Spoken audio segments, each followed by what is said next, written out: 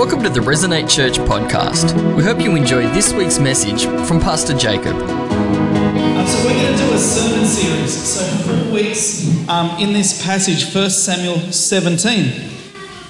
And it's got three main parts. And it addresses the giants which are often in our lives. And they're the giants that are fear, the giant that is failure, and the giant that is frustration. And the whole premise of this series is based around the fact that in the Bible, we see the story of David and Goliath. And as we read through it, we see the giant named Goliath has stalled the journey of God's people. He's like this roadblock. You know, this is his army that are marching to where God has purposed them, where God has destined them to take this land, to go and do wonderful things. But all of a sudden, they're just stuck. And in front of them is a giant. And the truth is, we all have giants in our lives. And sometimes they're over in the hills, but sometimes those giants are right in front of our path. And often we get stalled in our spiritual walks. And these giants are just standing there and they're mocking us and they're challenging us and they're taunting us. And they block the path that God has placed for us to walk upon. So just like the Israelites, there's giants often blocking our journey where God wants to take us. And if we don't kill them, the truth is we're going to end up marrying them because we come stuck with them until death do us part. So that's the whole premise of this sermon series. Kill the triplets before they marry you. Let's pray. Father God, as we unpack some of 1 Samuel 17, as we look at the story and as we apply it to the giants that are in our worlds, I just pray that you open our hearts, open our lives. Let us be real and honest with the giants that we're facing, so that with your help that we can kill them and we can kill them dead, and that they won't roadblock our journey and they won't stop us from reaching the purpose and plans that you have for our lives. In your name we pray. Amen. Just a quick shout out. Gabe and Narelle have launched God is Social, and it's basically a ministry / business that helps churches get better with their online stuff. That's a huge area that churches need to tread into in the future. And I just wanted to shout out, because when people in our church do significant things, I think we need to honour that and I think we need to celebrate that. So let's give them a round of applause, because a lot of work.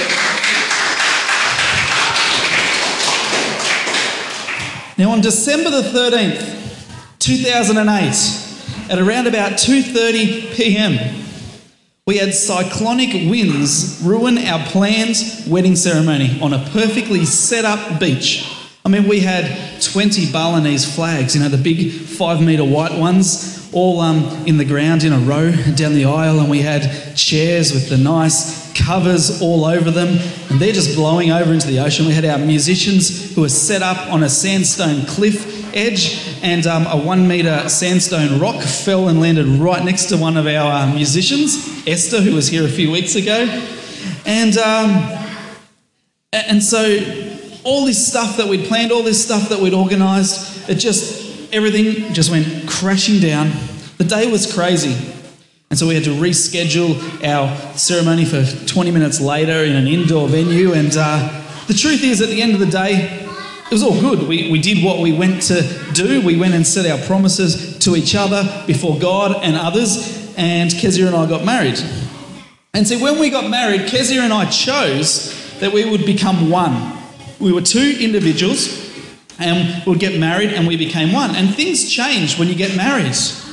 It wasn't just Jacob Mutsum anymore and Kezia Hayley Rael Pratley anymore. We became Mr. and Mrs. Jacob and Kezia Mutsum. And that's who we are now and for the rest of our lives. And so much changed, and we were influenced by each other in so many areas, and we became and are becoming the product of what you see today. Kezia took my last name, and that's a good thing, and I'm sorry for the feminists who don't like that. But she also agreed biblically to submit to me as the leader of the marriage. And I agreed to love her with like top shelf love, with love that Jesus describes as, you know, husbands love your wives as Christ loves the church. So that's top shelf love. It's not just okay love, it's like next level. It's high love. And the biblical picture of marriage is simple. A man and a woman in love get married and they form this new identity because they become one, and the husband leads a team of two equals, but he leads. That's the way the Bible has it. And an interesting side note around that is I'm really thinking a lot through leadership and church leadership and what qualifies a person to lead, but also what makes someone a leader. And as I'm thinking and learning and reading, the first step in deciding if someone's a leader is, do people follow them? If yes, they are a leader at some level, and if not, they're probably not necessarily a leader. But good leaders influence people. Many want to follow them, and lesser leaders seem to have less people that want to follow them. And so if in a marriage is defined by the Bible, the husband is a leader, the wife follows in some way, shape and form, and she then some way, shape or form becomes like him, influenced by him. And it also happens the other way around. The husband will also become to a certain degree like the wife. And so in marriage, or perhaps a better picture in family DNA, the whole family becomes this one identity. They share these attributes, the way of doing things. And it's like, we often generalise and go, oh, that's just the Muthsams. That's how they are. Or that's just the Johnsons. Or that's who they are. It's a way of identifying people because of the actions and characteristics, because they become similar in a family environment. Someone might say, I saw this family walking down up a street and they were well behaved, friendly, extremely fit and good looking. Oh, that's just the Muthsams. Now, in a previous church that I was in, we had a family that used to always turn up late to church. I'm talking back in the Lutheran church days, so don't get offended, anyone who might listen to this online from Leeton. And of course, we don't have any families like that in this church who turn up late all the time. And I won't reveal their last names in case they're listening, Timmy Lupke. But we'll call them the Johnsons. Now, the Johnsons were a great Christian family, right? They really were. And all the kids were in love with Jesus, and now, to this day, are in love with Jesus, and they serve faithfully as grown adults in the various churches. However, they were always late. And they weren't just late and sneak down the back and no one knows. They'd sit second row. So they'd turn up really late and sneak in second row. You can't sneak in. Everyone's just, there's the Johnsons. and so I thought it was like the parent thing, right? I thought that's just how the parents are. But what happens is the parents are leaders. And so as the kids got older and got their own cars, you think, oh, that's all right. They'll turn up earlier. Timmy will be on time. But no, it was like the parents turn up second song, and then the oldest fella turns up third song, and then it's halfway through communion and the last two just rattle in. Now, they all have different methods to church, getting to church, but the result's still the same. They're all late. Something in the family DNA and culture allowed for that action to take place. Now, in marriage and in family, there's an identity and a DNA that evolves and is bred. It's a family culture that defines every family's future. And your lives and actions are lived out through that. Where you get in life is a result of your actions, your DNA and your character as a family. And so on December 13th, 2008, somewhere around 3 p.m, Kezia and I were married and we became what you see today, the Muthsams. Now, that was my second marriage. It was my first physical marriage, but my second marriage. Because at conversion, when I gave my life to Jesus, I married faith. Because the Bible says that we become the bride of Christ. And so as a Christian, as part of the church, as part of Christ's bride, my DNA, my nature and identity changed spiritually, and my actions also should change, both physically and spiritually. So if you're part of the church, if you've given your life to Jesus, you're the bride of Christ. So as a Christian, you can say, I'm married to my faith. And the truth is, too many times we cheat on that marriage, on our faith marriage, when we have an affair with the giant of fear, when we have an affair with the giant of failure, and when we have an affair with the giant of frustration. And church, we need to kill the triplets before we marry them. And so the point of this sermon series that we're going to spend the rest of this month in is that there are giants in our lives. And in general, there's three big ones. They're the triplets. They're from the same family, similar in nature, similar in DNA, with different personalities. And when we entertain them, they cling to us. And after a while, it's like we're no longer brides of Christ, married to faith. We end up allowing the giants to marry us. And those are the giants of fear, the giants of failure, and the giant of frustration. And let me tell you, from experience, you either kill them or they end up marrying you. And it's an abusive marriage. It's an arranged marriage by the devil himself. And unless you choose not to enter it, you're going to end up there. And when you end up there, it alters your identity. It affects your actions and it breeds other giants, which in turn can affect you also. And you don't marry them because you love them. You don't marry them because you want to, but because they're leaders. Because they're powerful and they're good leaders, and we know leaders influence, and so they get people to follow them. And then you start to become like them. And the point is that things will creep into our lives and we allow them to intimidate us and taunt us and to kill the things that God has for us.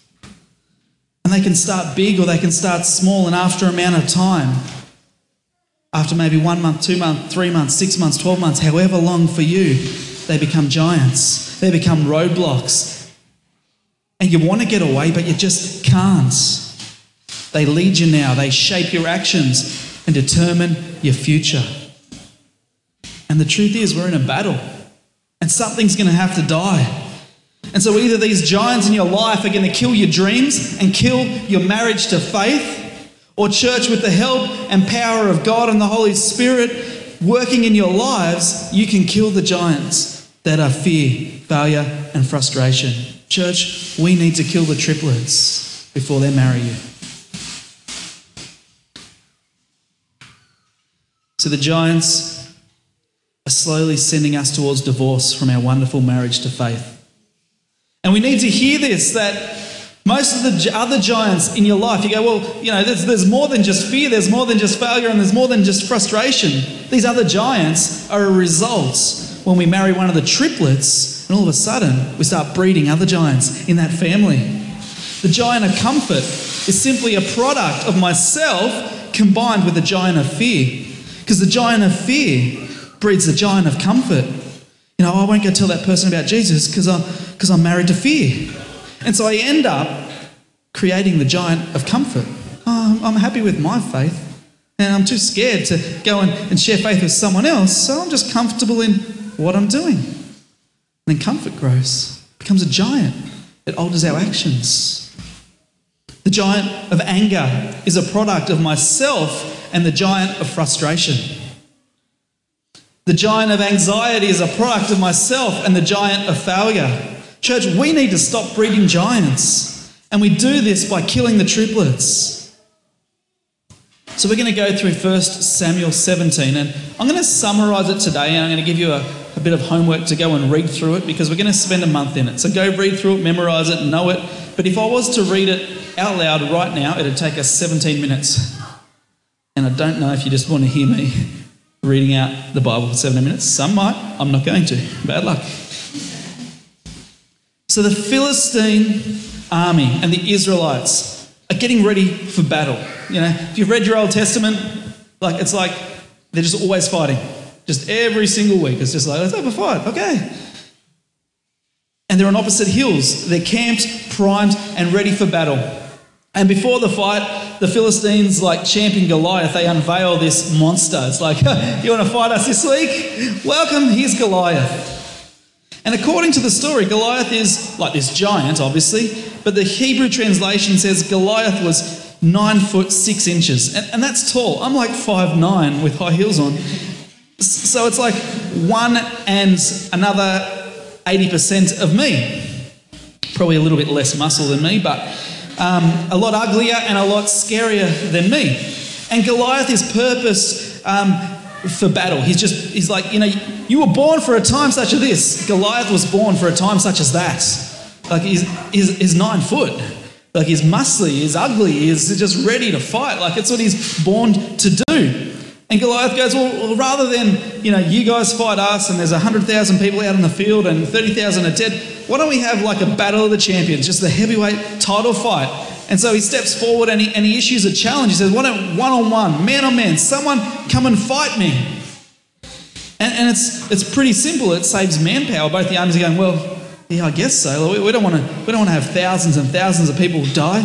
Let's just let a couple of alpha males just go head to head. So each morning, and so the stipulation was that the losers would then become the servants of the other team. So one-on-one, fighting for the freedom of your whole army. And so each morning, they got up. And Goliath's saying, like, who's going to fight me today? I just want one person. And each morning he's taunting them. Come on, who's going to fight me? So every morning, for 40 days, Goliath stands and says, who's going to be man enough? Who's going to have the balls to stand up and fight me today? Come on. You soldiers, you're trained for this. Come and fight. Come and do what you're meant to do. And he's taunting them. He was speaking trash against the Israelite army, against the army of God. So he was ultimately challenging God, not just the Israelites. He's trash-talking God and the Israelite army. And along comes David. Now, we know David was a shepherd boy. He was out in the field. He wasn't as strong and old enough yet like his brothers. He wasn't trained as a soldier. And he goes there. He's delivering food. He's like a pizza boy, but he's delivering cheese and biscuits for his brothers, something just to give him a bit of energy, maybe give him a bit of courage to go and fight Goliath. And he must have just happened to be walking past at the time when Goliath's coming out and he's trash-talking the opposite army. And he goes, hang on, you don't speak about my God like that. And so David went to Saul and said, you know what? I want to fight this guy. I'll do this. I'll take the challenge. And Saul's questioning David's skills, and David quickly tells him, you know what? I've killed lions, I've killed bears, like when I've been shepherding. I can do this. I got this. And Saul, reluctantly, I guess, I don't want to fight him. And no one else wants to fight him. I may as well give the cheese boy a go fighting him. So when and then not only that, then David just decides, I'm not going to wear this armour that Saul's given me because this armour's too heavy and too restrictive. I'm just going to go out there, no armour, which is, a little bit arrogant. I like it. And when David goes out to meet Goliath, the giant Goliath must be, what? Is this a joke? Like, what's going on here? And they exchange some trash talk. It's WWE, it's UFC, it's like a boxing promo.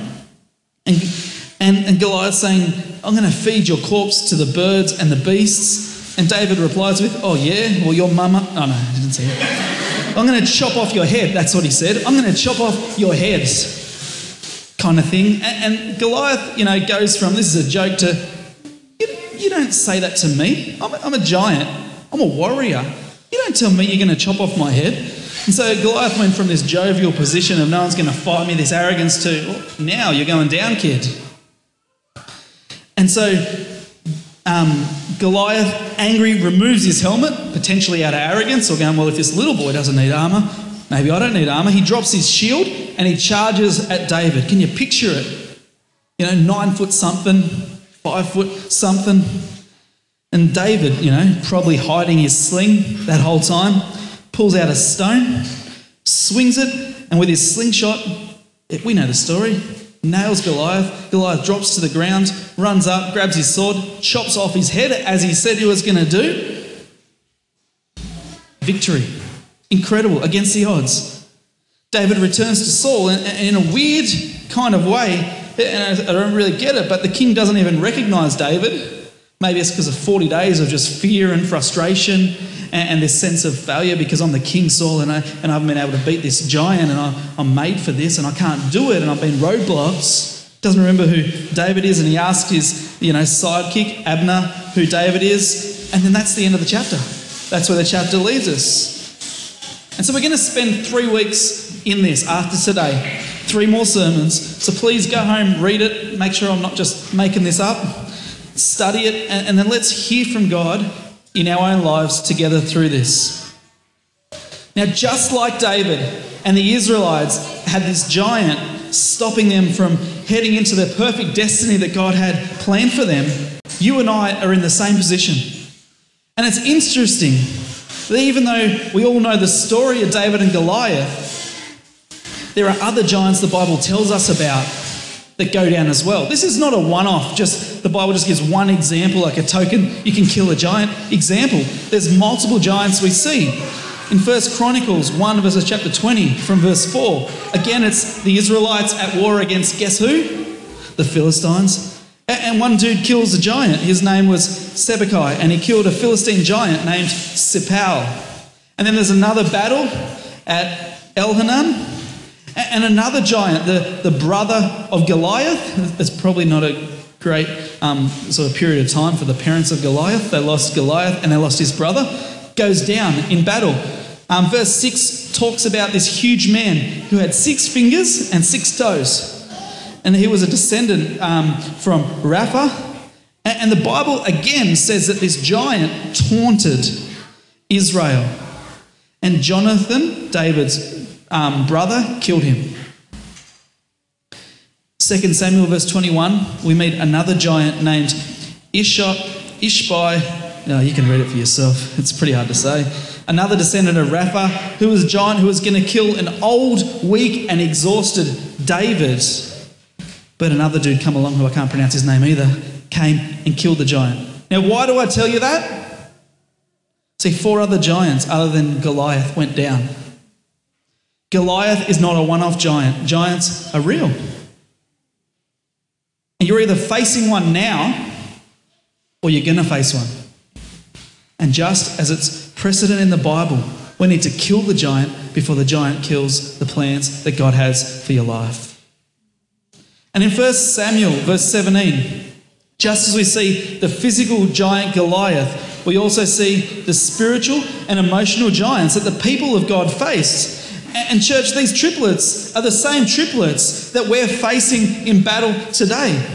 And I'm going to introduce them to you now, just briefly, and then we're going to spend a whole sermon on each and every one of them. And we're going to offer a time of prayer at the end of each of the next 3 sermons. And, maybe it's something you're facing and you may not feel comfortable having church pray with you, but I pray that at some point when you go, you know what, I'm facing that giant is roadblocking me, or it's breeding other giants that are roadblocking me. I just pray that together we can ask God to help you kill that giant and kill it dead. Let me introduce you to the triplets this morning. And we start with the giant of fear. See, the army was shaking in their boots. And you think, that's crazy. These guys are trained for battle. They're trained for war. If you're a soldier, you're going to come up against opposition. But maybe not an opposition this big, not an opposition this scary. And they're shaking in their boots. Why? Because they had fear of the situation, of the pain and of the possible outcomes and the possibilities that their future might entail if they survive and are taken captive. So the giant of fear was stopping them winning the battle. The giant of fear was stopping them even going out and doing what they were trained to do. They were frozen with fear. This is soldiers, and they couldn't even go out and do their day job because the giant of fear was roadblocking them. And the question that we can ask ourselves is, what has fear stopped you from doing this week, this last year, tomorrow? What is fear stopping you from doing right now? We're going to talk about the giant of fear in the next 3 weeks. The second giant that I want to introduce you to is the giant of failure. It's a big and it's an ugly and it's a scary giant. Can you imagine what was going through the minds of these soldiers, these guys who had victory, that they've won many battles before? They've probably got medal after medal after medal. They've taken on so many different nations and won. Yet I don't want to fight Goliath. Will you fight Goliath? No, I'm not going to fight Goliath. But what if I lose? What if I lose? Church, what has the giant named failure stopped you from doing? I won't share Jesus with someone because what if they don't get saved? What if they laugh at me? What if they persecute me? I won't ask about, a promotion at work because what if the boss says no? I won't follow my dreams because what if I don't make it? I won't start that business because what if it fails?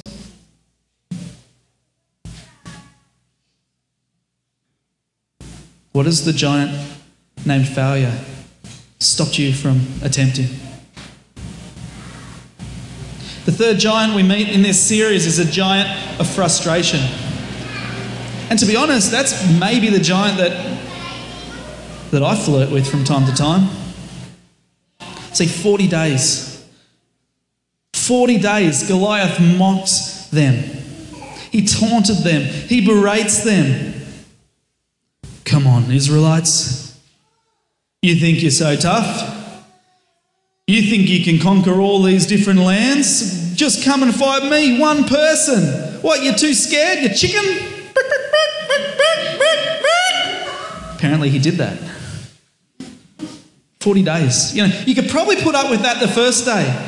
You could probably put up with that the second day. By the third day, you're frustrated because I can't beat this guy. I think I can't beat this guy.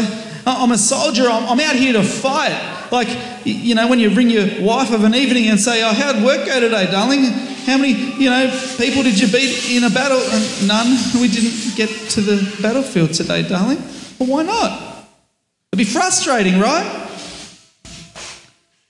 I can tell you why. Look, when you read it, you see the brothers were so affected by frustration that their perception of everything became warped.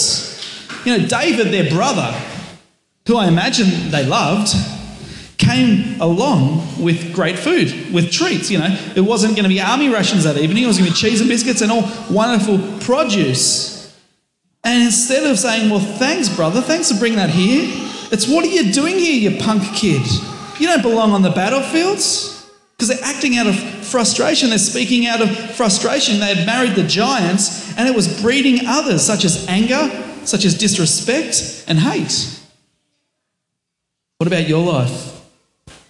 What has frustrated you to the point that it's become a giant in your world, that it's actually changed your perspective of things? So we're going to look at the triplets over the next 3 sermons.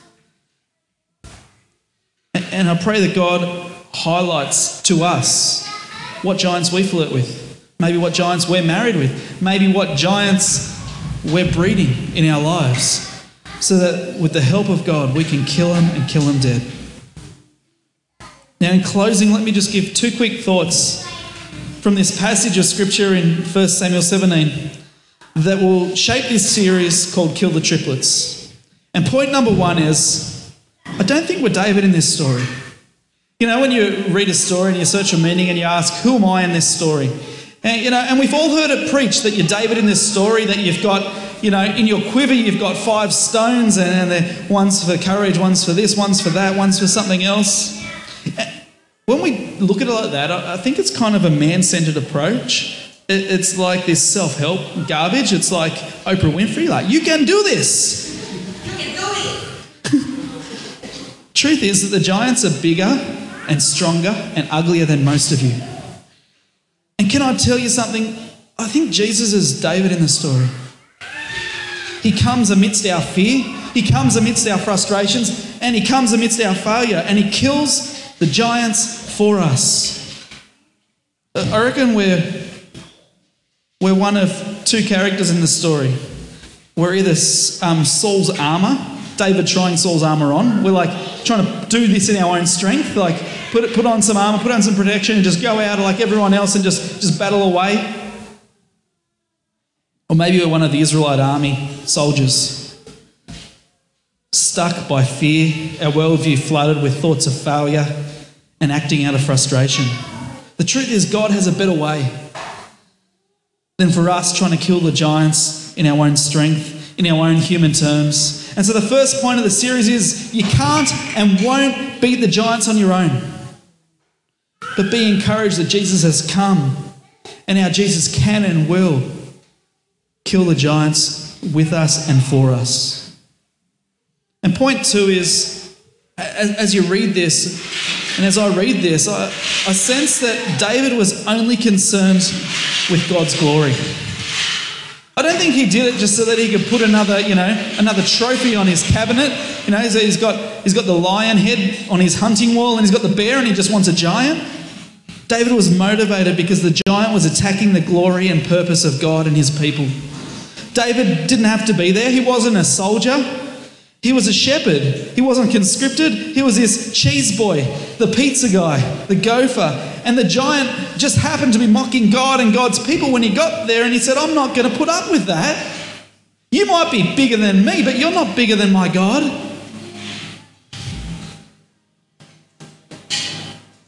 So he came up and he saw the giant mocking the people of God, the purpose of God, the power of God. And he said, you know what? I'm not going to stand for that. And why was he like that when everyone else in the Israelite army was not like that?